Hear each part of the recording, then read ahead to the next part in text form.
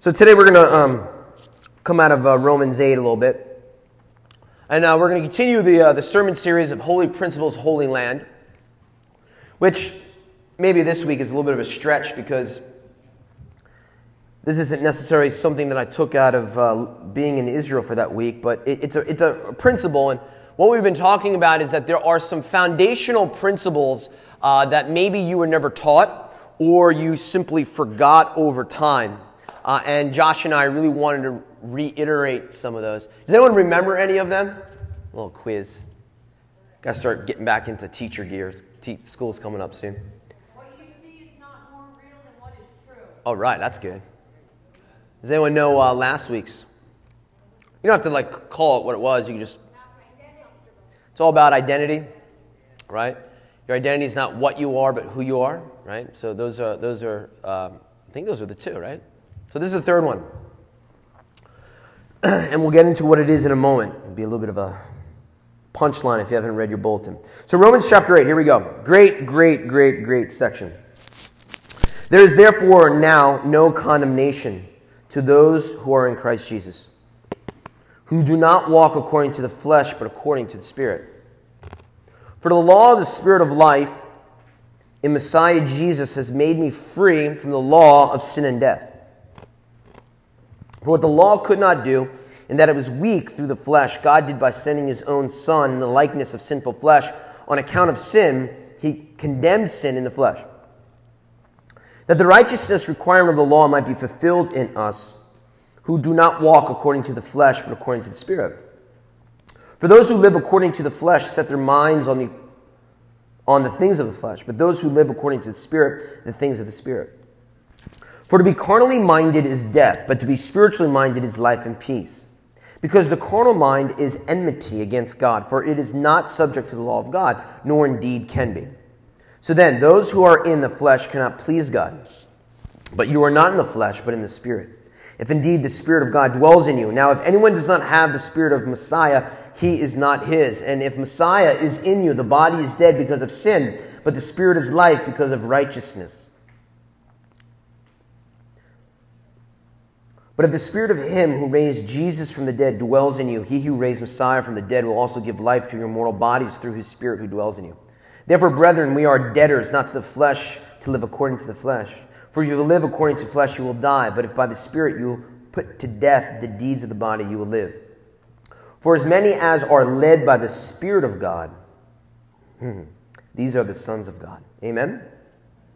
Such a good section of Scripture. All right, so we're going to be preaching out of the themes out of it. So what are some of the highlighted themes out of that 14 verses? All right, what's that? No condemnation. So it begins with a beautiful thing. There is no condemnation for those who are walking according to the Spirit. Okay?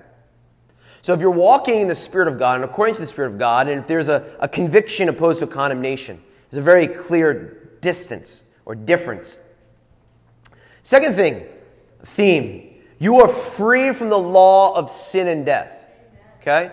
Now, in most translations, it's a lowercase l. Some people think when the reference there to the law of sin and death, some people think it's the law of the Old Testament. That's not what Paul is talking about. It's a lowercase l. He's talking about the law that governs humanity because of their sin.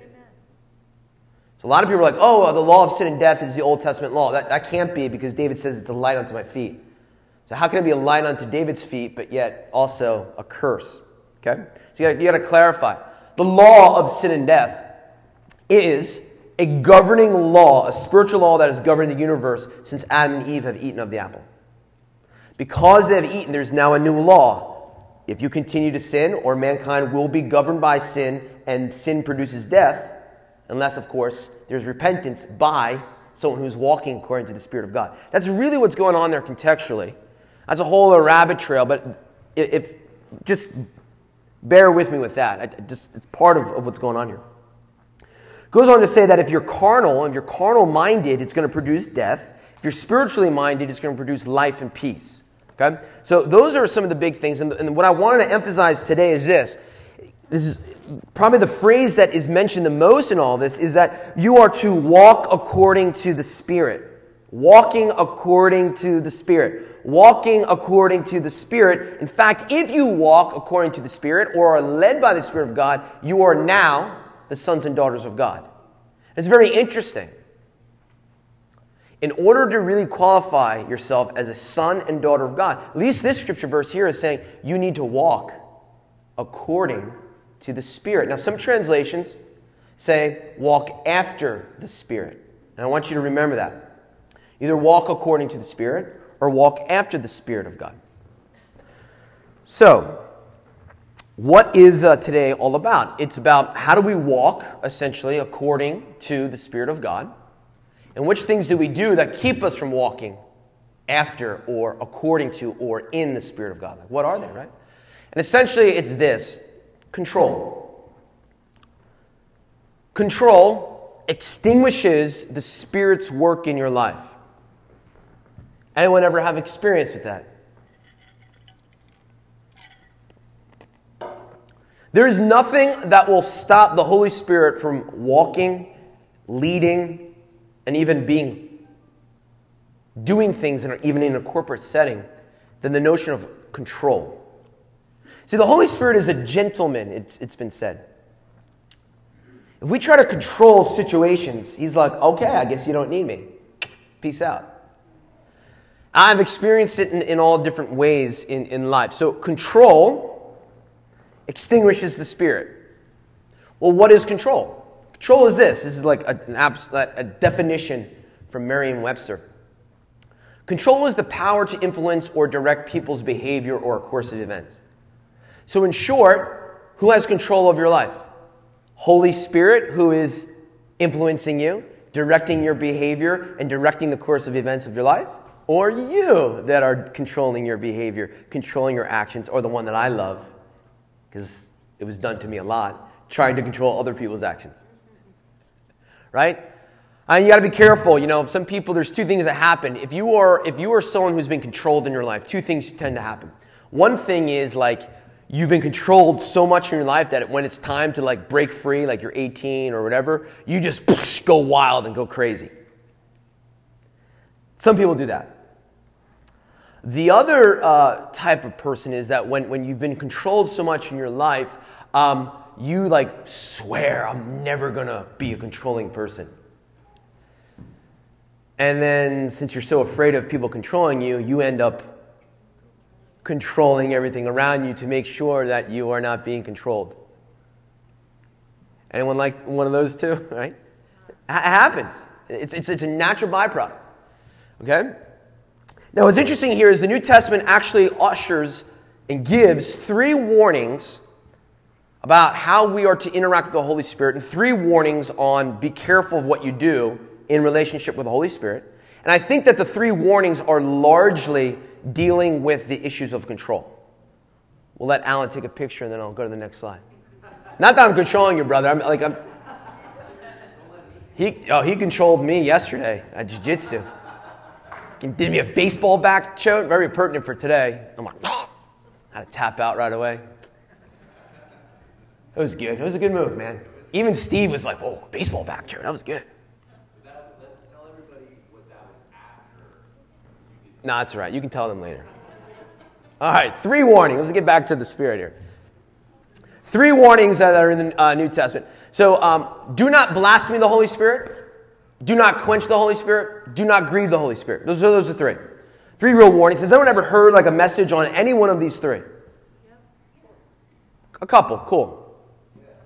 Do not blaspheme the Holy Spirit. Matthew 12, 31, 32. This I remember when I was a kid, when I didn't understand it, I'm like, oh no. What is this? Therefore I say to you, every sin and blasphemy will be forgiven men, but the blasphemy against the Holy Spirit will not be forgiven. Whoa. Every sin is forgiven except for when you blaspheme the Holy Spirit. Amen. It's like, holy cow. So there's one sin that can't be forgiven. I remember when I was a kid, I'm like, oh, I can't blaspheme the Holy Spirit like when I'm doing, so the way that it was like really just relayed to me is like, if you are concerned about blaspheming the Holy Spirit, it means there's no way in heck that you're going to blaspheme the Holy Spirit. Yeah. The blasphemy of the Holy Spirit is essentially rejecting the Spirit and the message of Jesus. And it's not like you go to an atheist and like, I don't believe. I really believe really what's going on here is like, if you come face to face spiritually with Jesus, and you know, because he's knocking on your heart, and you're like, I know, and I know he's the way, the truth, and the life, but nah. That's Satan, right? It's the demons.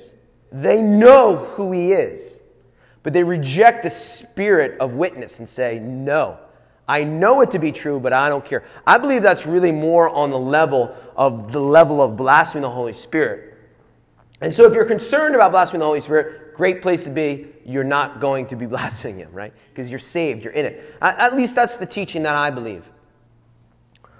But look, blaspheming the Holy Spirit, of rejecting the message of Jesus when he comes to you, while on earth, would anyone want to do that? There's very few people, but I've heard of people that are like into witchcraft and all this kind of stuff. They know who Jesus is, and they're like, no. I think you just take a look at the issue of Satan. It's a matter of control, right? I want what I want. You're not going to control me and it. Like, it's about control, even that. But I don't really want to talk about that because it's not really a concern for those that love the Lord and are thinking about him. The next one, do not quench the Holy Spirit. This is a popular one. I know I've talked about it before. When you read 1 Thessalonians, it seems to be that the context of this really appears to be in reference to some semblance of a corporate setting. Because it goes on to talk about other things not to quench. Like, don't quench prophecy, don't quench the speaking in tongues, all this kind of stuff. The gifts of the Spirit. So it seems to be really more of a reference for corporate setting. I think we could probably make an argument that it's also for maybe us. Like, there are times when the Holy Spirit is doing something in your life and you're like, no. But like I said, the context appears to be a little bit more of a corporate setting. And so what is this? This is, you're in a meeting, you're with a group of believers, you're praying, you're doing whatever, and the Holy Spirit is clearly doing something. He's clearly doing something. And you're like, not a part of my agenda. Like, but we got another service coming in, right? I mean, our service is 1 hour, 10 minutes. And we have like the 11 o'clock service that's coming in at that time. And the Holy Spirit is coming and he's moving, he's doing stuff, but like we need to have that other time. So no. That's quenching the Holy Spirit. Like, the Holy Spirit comes in with agenda and you're unwilling to change your agenda. Now, I'm not knocking churches that have multiple services. That's awesome. Maybe one day we'll get there. But maybe we need to like say, hey guys, Facebook message, Holy Spirit's rolling, just come on in and like get shocked by the power of the ghost, do that. But that's hard to do, man. That's hard to do because, look, I'm even wrestled with it a little bit. Like, there's like glory clown, nuclear, Holy Spirit explosion church. Then it's like, well, if someone is lost and saved and you invite your neighbor, is this going to be really strange to them? And is it just going to push them away? It's actually, it can be kind of a challenge. But I don't even know if you have to really worry about that, because quenching the Holy Spirit, I think, largely falls upon leadership. Right? The leadership of the church are the ones who are going to say, hey, we're going to do this or not do this and things like that. So I don't know if you have to necessarily worry too much, but once again, it's control. It's man's control. It says, this is what church looks like. This is what we're going to do. This is the business plan. This is the model. This is how we're going to get things done, because this is the way it's worked for the last 80 years, and that's just what we're going to do. That's fine. Until the Holy Spirit is, we're changing it up. And you're like, no. Okay? So this leads us to the third one, which I'm really going to spend most of my time on, is this. Do not grieve the Holy Spirit. Ephesians 4:30. So, grieving the Holy Spirit we're going to get into here. And so grieving the Holy Spirit is an issue of control once again, but it is done in a more subtle manner. To grieve. All right, so first thing we need to understand is 1 Corinthians 13:16. It says, your body is a temple of the Holy Spirit. Body is a temple of the Holy Spirit. And so let's talk about grieving a little bit. I think grieving for personal things with the Holy Spirit is this. You have a conviction inside of yourself. It's like that still small voice that's telling you the difference between right and wrong and what you should do and what you should not do. Like, your spirit man is like, I should not be doing this anymore. I should not be doing this sin anymore. Or I should be doing this. And you're like, nah, I'm not going to do that. You disobey what the Holy Spirit is convicting you because you want control. My body is my temple, or the body is the Holy Spirit's temple. If the body is your temple, you want to control your temple. The Holy Spirit is dwelling in the temple. The body is the temple of the Holy Spirit. You're going to relinquish that control. So grieving him is he wants control over your life and over your body, and you're like, no. And so what happens with this is the Holy Spirit, if you are refusing him, he's going to withdraw from you. Now look, it's not like you're saved by grace, you get the Holy Spirit inside of you when you accept the Lord. It's not like he leaves you. But if we repetitively choose sin and choose to go against what the Holy Spirit is telling us to do in our lives, he's a gentleman. He's not going to leave you or forsake you, but he is going to be quieted within you. Does that make sense? Like, as you begin to lean on the lusts of the flesh, and that's not necessarily like alcohol and drinking and sex. We're talking about the whole lusts of the flesh, like ego, pride, gossip, bitterness, all of that as well. When you start to walk in that spirit gets bigger in a way. So the Holy Spirit can become disquieted within you. He's not going to leave you. And I believe that's why there are people in the church who do not see and do not feel and do not experience the fruit of the Spirit in their life. So if the fruit of the Spirit is like long-suffering and joy and peace and all that wonderful stuff, and you're not feeling that, it's like either God's a liar or something's wrong between the continuum between me and Holy Spirit. If you're right with the Holy Spirit and he's dwelling inside of you, he must manifest fruit of the Spirit. Amen. You get what I'm saying? So either God's a liar and his word's a liar, or something's not right with my relationship with the Holy Spirit. Now, I've taught on this in the past. One of the key things that help you out here is we probably should stop referring to the Holy Spirit as the Holy Spirit. And we really probably should refer to him as Holy Spirit. For example, I am not the Dave. Right? The dad. Once you put an article in front of something, it becomes an object. He's a being. Part of the Godhead. The spirit and witness of Jesus. Like Father, Abba, Jesus, the Holy Spirit. So I think a lot of times in church world, we view the Holy Spirit as like a electric force. Like the force of Star Wars. If I just plug into it, I'll be able to get something. He is a part of the Godhead to be revered and honored and worshipped. Amen. So a lot of times some of us in here will say Holy Spirit instead of the Holy Spirit. Don't freak out about it. It's not a legalistic thing, but it's a perspective thing. Yeah. Yeah, he's a being, right? We refer to him as a he in the scriptures. He's a being or a person. He's a part of the Godhead, absolutely. But a lot of times people just view him as like, he's like the, he's on the back burner, Wouldn't that be my Holy Spirit then? Wouldn't that be, isn't it singular? Holy Spirit, it's not spirits, right? It's singular. Mine. Right. So he'd be my Holy Spirit. Meaning the Lord's. Right. Yeah, absolutely. Sent to me. Correct. Personalized. Amen. But you get what I'm saying? Like a lot of times in the church, we kind of view him as like this, he's the agent that I need to get something done. It's like, yeah, he does do that. But he's part of like the holiness of God, right? So, where are we? What happens here is he can withdraw from you. Like there's a disquietness that happens. And there's proof text for this in Scripture. If you take a look at 1 Samuel, chapter 28, for those of you that want to get into this stuff. This is a really weird and fascinating story. 1 Samuel chapter 28.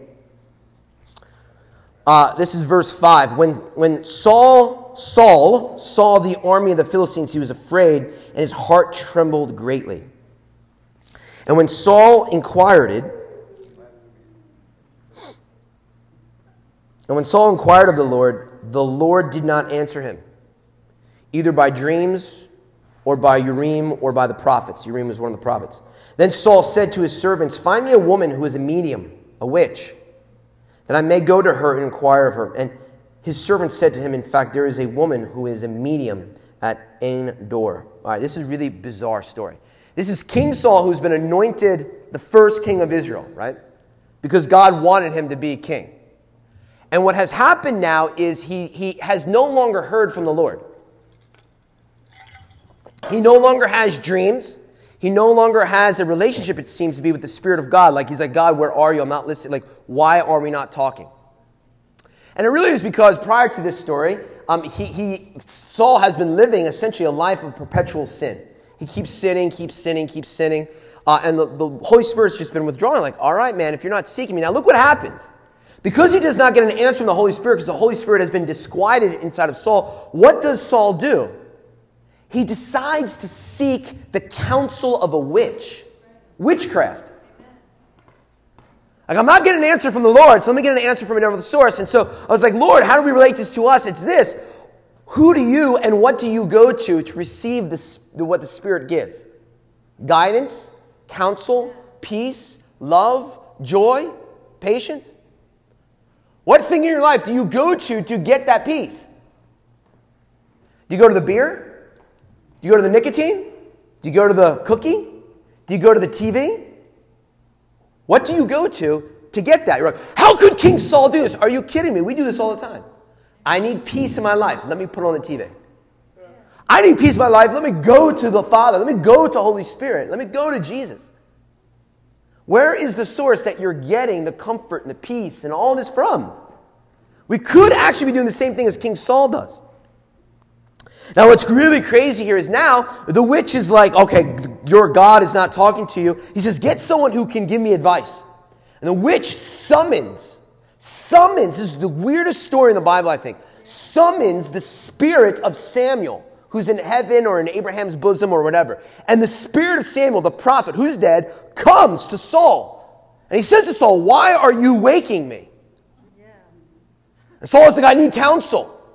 And Samuel's like, "How dare you seek a witch and call forth the dead to give you counsel?" And he's mad at him. And so what is that with us? Like, well, I don't seek like Catholics will pray to saints and things. We don't do that. But do you seek another person's anointing to give you right standing with God? That's what Saul was doing. He was going to Samuel, like the guy, to get counsel and his anointing. How many of us go to a pastor or a person or a YouTube channel of worship in order to feel the anointing? Calling down someone else's presence, calling down someone else's anointing. I think there's a similarity there. It's not exactly the same, but there's a similarity here. But the point of the matter is this. Saul continues to distance himself from the Holy Spirit, and Holy Spirit says, "Fine, I'm going to withdraw from you." And now Saul is seeking the spirit of the age because he needs to seek something for guidance and counsel. And I think we do that often, unfortunately. And now what's crazy is this. Saul, he has no repentance. He never turns to the Lord. And so now the Holy Spirit withdraws even more.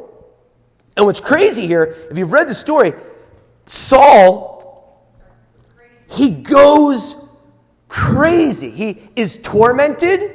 He goes insane and finally dies by his own sword, right? Yeah. And when he's insane and when he's tormented, what does he have to do? He has to bring me forth the shepherd boy David. Let him play the harp for me. It's the only thing that gets these spirits out of me. Whew. I mean, the guy goes insane. Why? He was anointed of God, a king of Israel. Killing thousands, right? It's because he did not deal with his sin. He kept pushing the conviction of the Holy Ghost away from him. Finally, the Holy Spirit leaves. Now, this is like completely different than King David, so we can like a little breather here, right? Saul sins and just keeps pushing the Holy Spirit away. King David sins big time. Big time. Adultery, murder. And he's faced with the same thing that Saul is faced with. But what does David say? Oh, Lord, take not thy Holy Spirit from me. Restore unto me the joy of my salvation. Create me a clean heart, O God.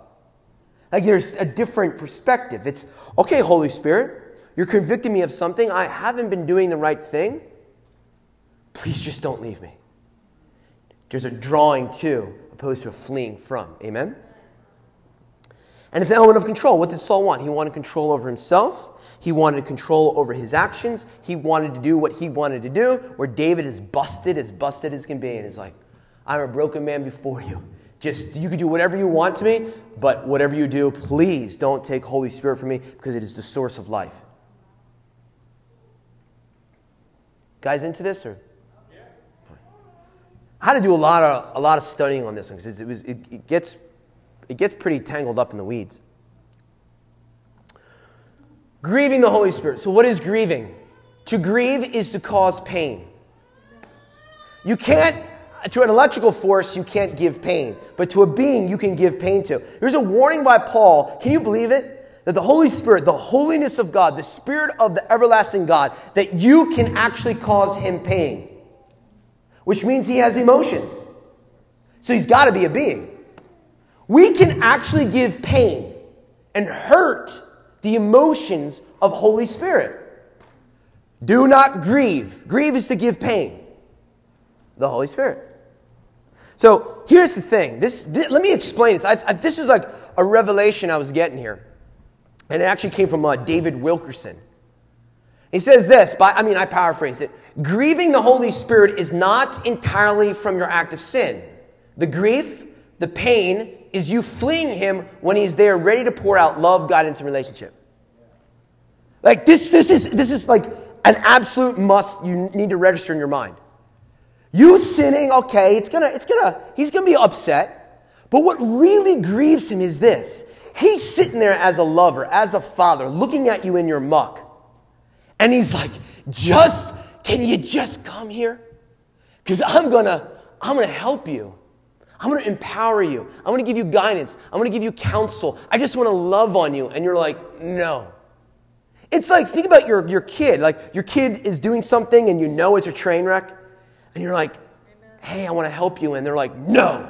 And they just turn away and they do what you want. And you're like, but I'm here. And they don't come to you.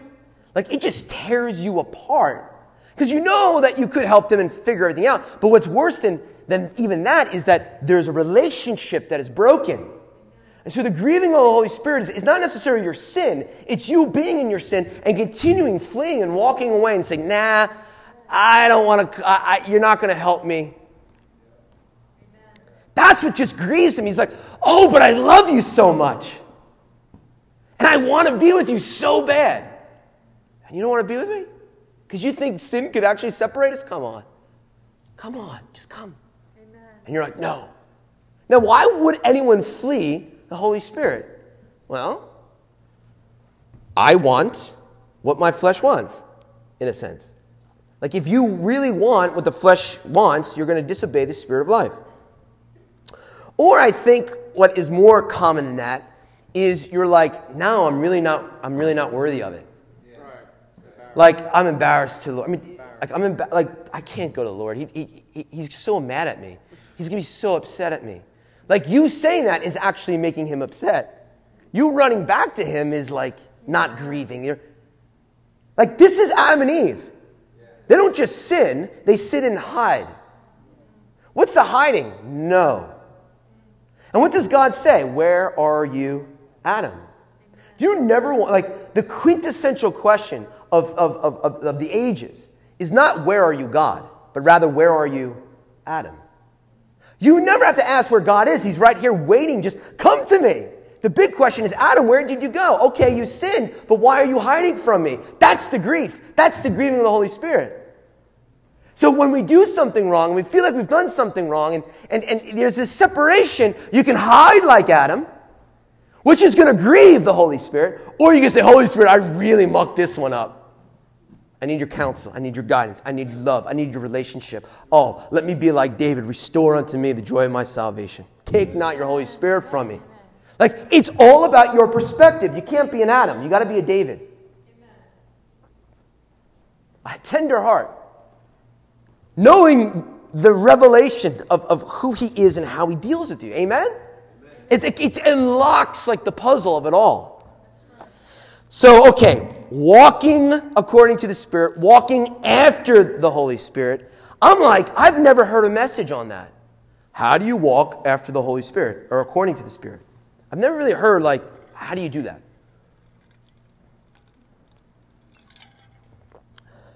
So I'm like looking things up, and I'm going to different sites and commentaries, and Desiring God by John Piper, which is like really good, really good. David Wilkerson. Like looking at all these different people, and like legitimate people. They're not like just podunk guys, like legitimate people. And they kept answering the question the same way. It's like, to walk after the Holy Spirit, you need to pray, you need to fast, and you need to cast away any hindrances and sin. Like everyone is saying fast, pray, worship, pray continuously, pray always, cast away the hindrances of sin so that you can return to the Holy Spirit and all this kind of stuff. I'm sitting here like, I don't know if my brain is just wacky or if the Lord was really like bringing me into a new place. I'm like, wait a minute, this doesn't seem right. Pray, fast, cast away hindrances. I felt like the Lord was just saying to me this. To me, all of those things seem to be a result, not a means of walking according to the Spirit. You get what I'm saying? Like, just pray more, brother, fast more, cast away all the sin, and then you'll be walking after the Spirit. I'm like, wait a minute, that doesn't seem right. It seems that, like, actually, if I was walking by the Spirit, then I would be A, B, C, right? Like, I'm having a hard time not sinning, or I'm having a hard time coming to you and praying to you. I don't understand how that's going to be the means to now walk after you. Walking is got to be something different. It's a result of something. You get what I'm saying here? Amen. Like, if you get this, you're going to be released of such legalism. And like fasting, prayer, casting away sin, all of that is a result. It is a work of the Holy Spirit. It's not something that you do so you can have the Holy Spirit. You get what, like, that is so liberating. Anyone who's ever struggled with sin, you should be like, oh, this is so good. Maybe it's just new to you, and people are just like, whoa. There has to be a better way. There has to be a better way. Pray more, brother. Do this more, brother. Blah, blah, blah, blah. There has to be a better way. Yeah, it's all works. It's all works. There's got to be a better way. Come on. Now look, remember, walk according to the Spirit. Some translations say walk after the Spirit. So I'm praying, I'm getting into this, I'm going to the Lord, I'm going to the Holy Spirit. Like, you got to help me out here. And I felt like he was saying, look, it's a walk. You're walking after the Spirit. It is not a work, David. It's a walk. It's not a work. It's a walk. I'm like, okay. Well, what do you mean here by a walk? And he said, all right, well, look, in walking, there is a destination. The destination is your point of reference. Walk according to the Spirit. Walking, it's not a work of things. It's an experience of living, of life.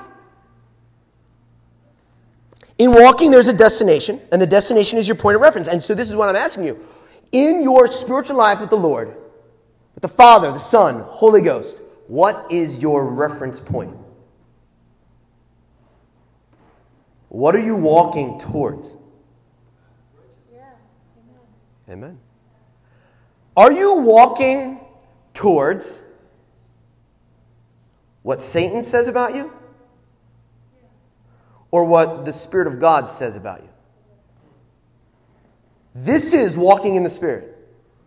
I'm going to walk towards the perspective, towards the identity, towards the revelation of what God says about me. Not what Satan says about me. If I walk towards what God says about me, it's a completely different ballgame. I am dead to sin. My body has been crucified. I'm alive in Him. We're going to get into a little bit, but do you know that actually the Scriptures say that you can be sinless, no longer sinning, no longer struggling with things?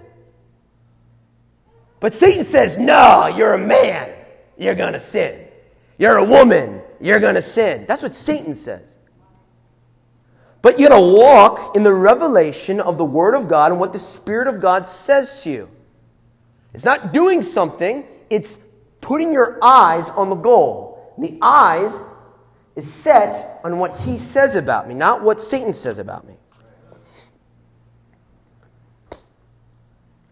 And I'm hoping this is going to make a little bit more sense. It's all about language. It's all about language. Ephesians 4, 30 to 32. I was making mention earlier. And do not grieve the Holy Spirit of God. So this is the verse. And do not grieve the Holy Spirit of God, by whom you were sealed for the day of redemption. Let all bitterness, wrath, anger, clamor, and evil speaking be put away from you with all malice.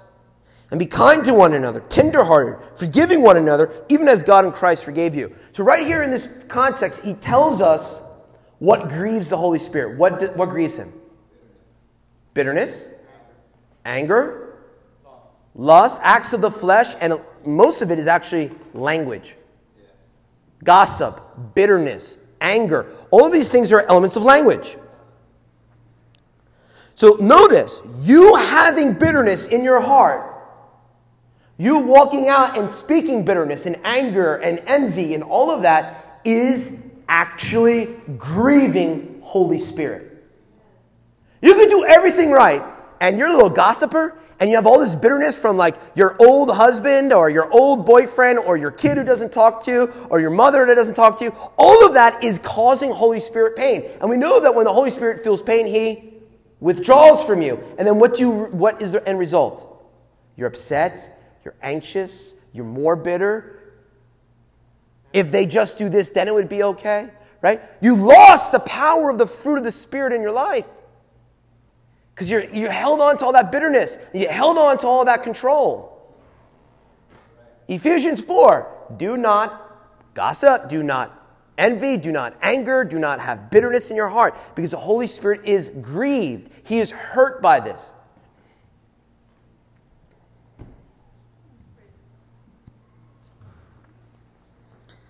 So language towards others, because you want to control the feelings, don't you?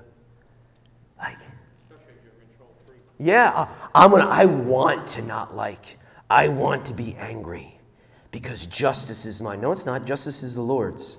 Vengeance is the Lord's. But I want it. That's not the Holy Spirit, bro. So He's going to be disquiet within you, and your own bitterness is going to drive you nuts. You're going to become insane in some way, right? Just like Saul. So language towards others. Well, I was thinking about this. Okay, if that is how it works with the control, what about language not towards others but towards yourself? And I think this is really the linchpin to this whole thing, guys. I really do. But those things which proceed out of the mouth come from the heart, and they defile a man. What do you say about yourself? Which language do you use about yourself? That language is going to be a revelation of what you really believe inside of your heart. And what you really believe inside of your heart is what you really believe about God. Do you tear yourself down?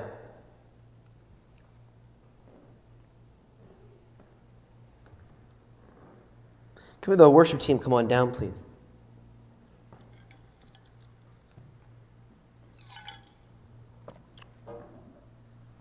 Walking in the flesh, fulfilling the lusts of the flesh, and fulfilling the carnal mind, is walking in the direction and believing what Satan says about you.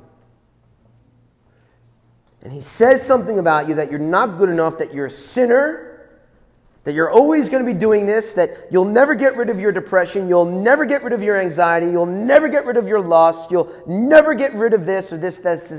You believe what he's saying, and now you're walking in it, and you're walking towards it.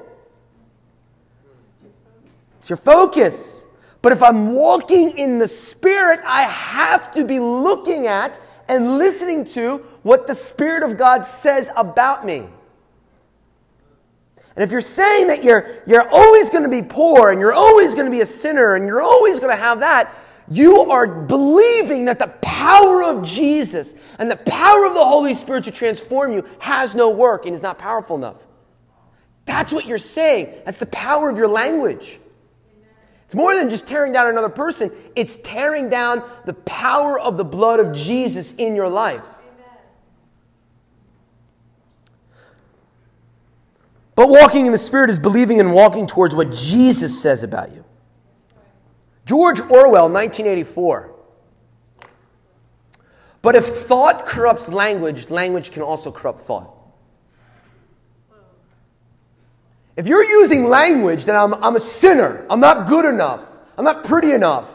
I'm bald. I'm chubby. I'm this. The language is going to corrupt the thought of who you really are. I'm just a sinner. No, you're not. You're dead to sin. You are a new creation through Christ Jesus. Your old self has been crucified. And now you get to live in Him in the resurrection. Ephesians chapter 2, He has set you into heavenly places with Christ Jesus. Romans 6, you are dead to sin. You are no longer underneath the power and authority of the law of sin and death. Which means, if Jesus has come and set you free, you are free indeed. Which means that you no longer live by the old man. Well, how do I not live by the old man? Well, you can try to work at it, but that's a work. Or you can believe what God says about you and set your eyes on that and walk towards that. And believe that inside of your mind. Now you're walking in the Spirit. But Satan's going to come to you and say, but you're not good enough. That's what Satan says. Jesus says, I've poured out myself as a drink offering for you. I spent 3 days in the belly of the earth away from my Father to purchase you. You better believe I'm worth it. I'm not worthy of Christ's love. Yes, you are. Because why would He do it otherwise? I am worthy of His love. No, yes, I am.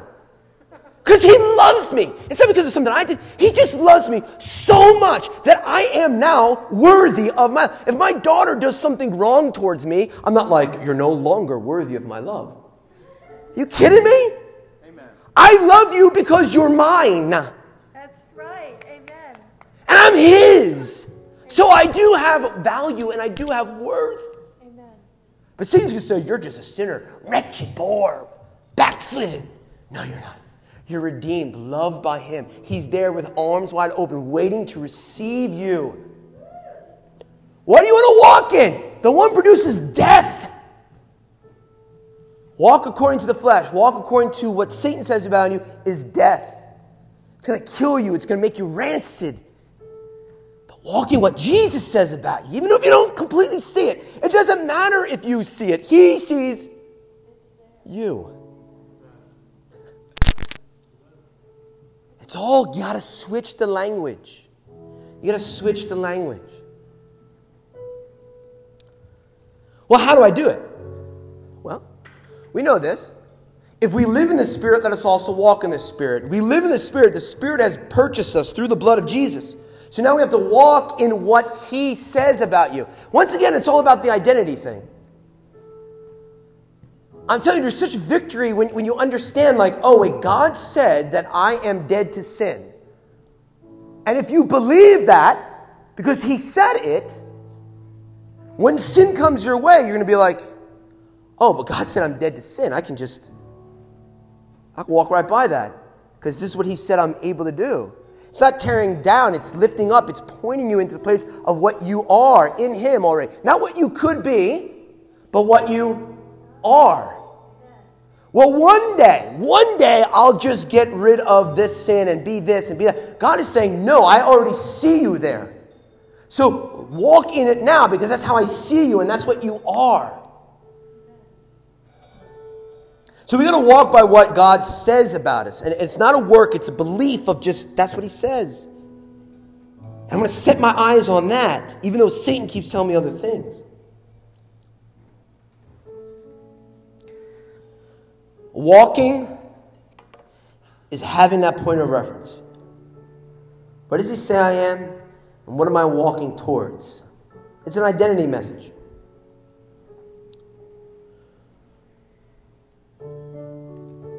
But I believe that the piece of unlocking this is we have to get rid of the control. Like you want to say, well, I've done X, and then therefore I'm going to give myself a value system of it. You controlling where you are with Him. Now the scriptures say this. John chapter 16, verse 13. The Holy Spirit will guide you in all truth. The Holy Spirit will guide you in all truth. Not some truth, but all truth. And what is the truth? That's what He says about you. So what we have to do is Colossians 3:16 says this. It says, let the word of Christ dwell in you richly.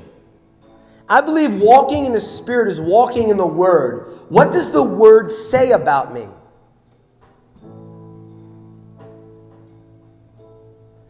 Because the enemy is going to tell you everything else.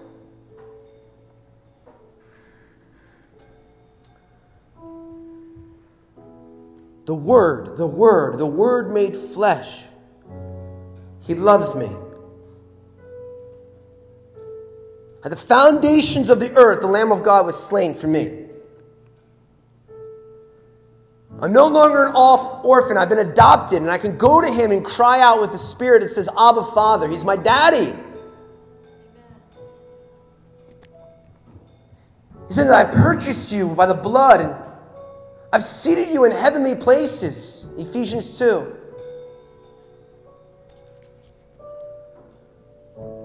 We gotta begin to believe what He says about us is plausible and possible.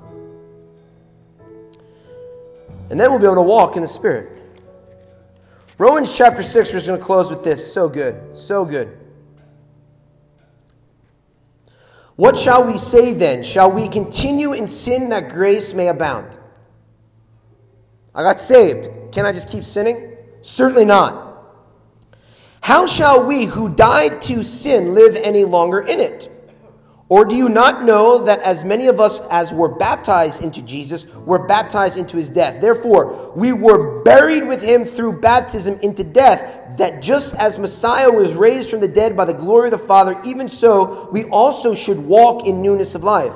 For if we have been united together in the likeness of His death, certainly we shall be in the likeness of His resurrection, knowing this, that our old man was crucified with Him, that the body of sin might be done away with, that we should no longer be slaves of sin. Now just think about this. Like, we have the craziness, the audacity to believe, which is true, that when we die, we're going to heaven. Like, that's crazy. I mean, it's good and it's true, but it's totally crazy. Like, when I die, to be absent in body is present with the Lord. We believe that. That is a crazy talk, but we believe it. We all believe it. But yet, you don't believe that He said, you're dead to sin. You can live a life dead to sin. No. He just saves me. I'm going to have eternal life. I'm going to get a new body and a new spirit. I'm going to live forever in heaven. And there's going to be a new heaven and a new earth and a new Jerusalem. And we're going to live for 1,000 years in reign with Him. And then He's going to come back and He's going to take the devil and He's going to put him into the fiery abyss. He's going to cast him there. You believe all of that. But can't you believe that He says He purchased you?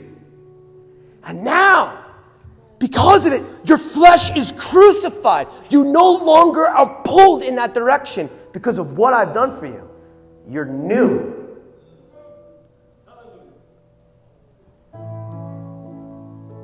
It's not a work. It's not something you do. It's something that you believe in your mind. And when you start to believe it in your mind, your language starts to articulate it. No, I'm not going to go to that lust anymore. No, I'm not going to go to that drink anymore. No, I'm no longer going to believe this about myself. Because that's what Satan says about me. But Jesus says this. And when you do that, you're walking in the Spirit of God. Amen? It's a thought. but I don't believe it. Well, if you don't believe that it's possible and that's not you, it goes full circle.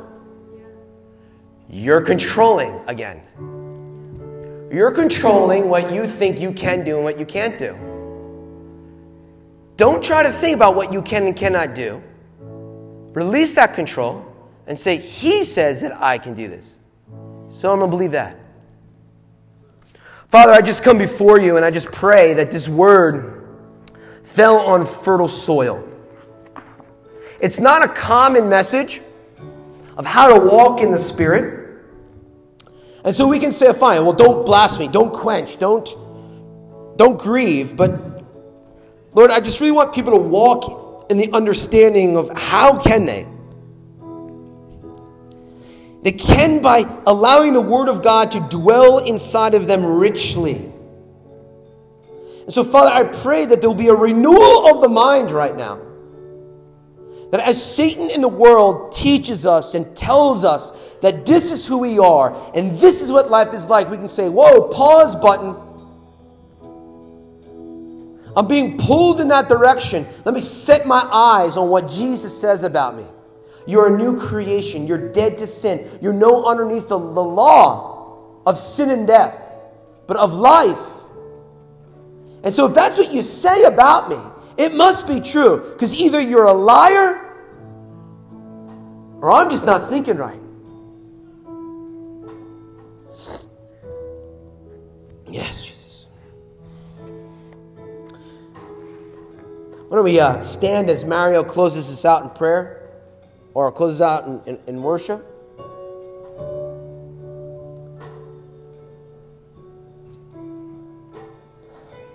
And I just want to encourage you, as we always do, if you are having a difficult time walking in the Spirit, not fulfilling the lusts of the flesh, but rather fulfilling the beauty of the Spirit, I want you to come down and I want us to pray for you. I'm telling you right now, it's not going to be a prayer of like, we just pray that you don't sin anymore. We pray that you do this or stop doing this. I want to pray that your entire brain is just reworked and your perception of things is not through your control, but your perceptions of things of not what you see about yourself, but what He says about you. I'm not going to pray for the nicotine to go away. I'm not going to pray for the drugs or the alcohol to go away or the lust to go away or the envy or the jealousy or the greed. I'm not praying for that to go away. I'm going to pray not for that. I'm going to pray that your mind would be renewed and you'd see yourself as Christ sees you. Then you're not going to do it anymore. Because your identity has been changed. Amen? Have a wonderful week. We do have cafe downstairs. Feel free to go as you like, but please also feel free to step into worship and come down and get your mind free in Him. Amen.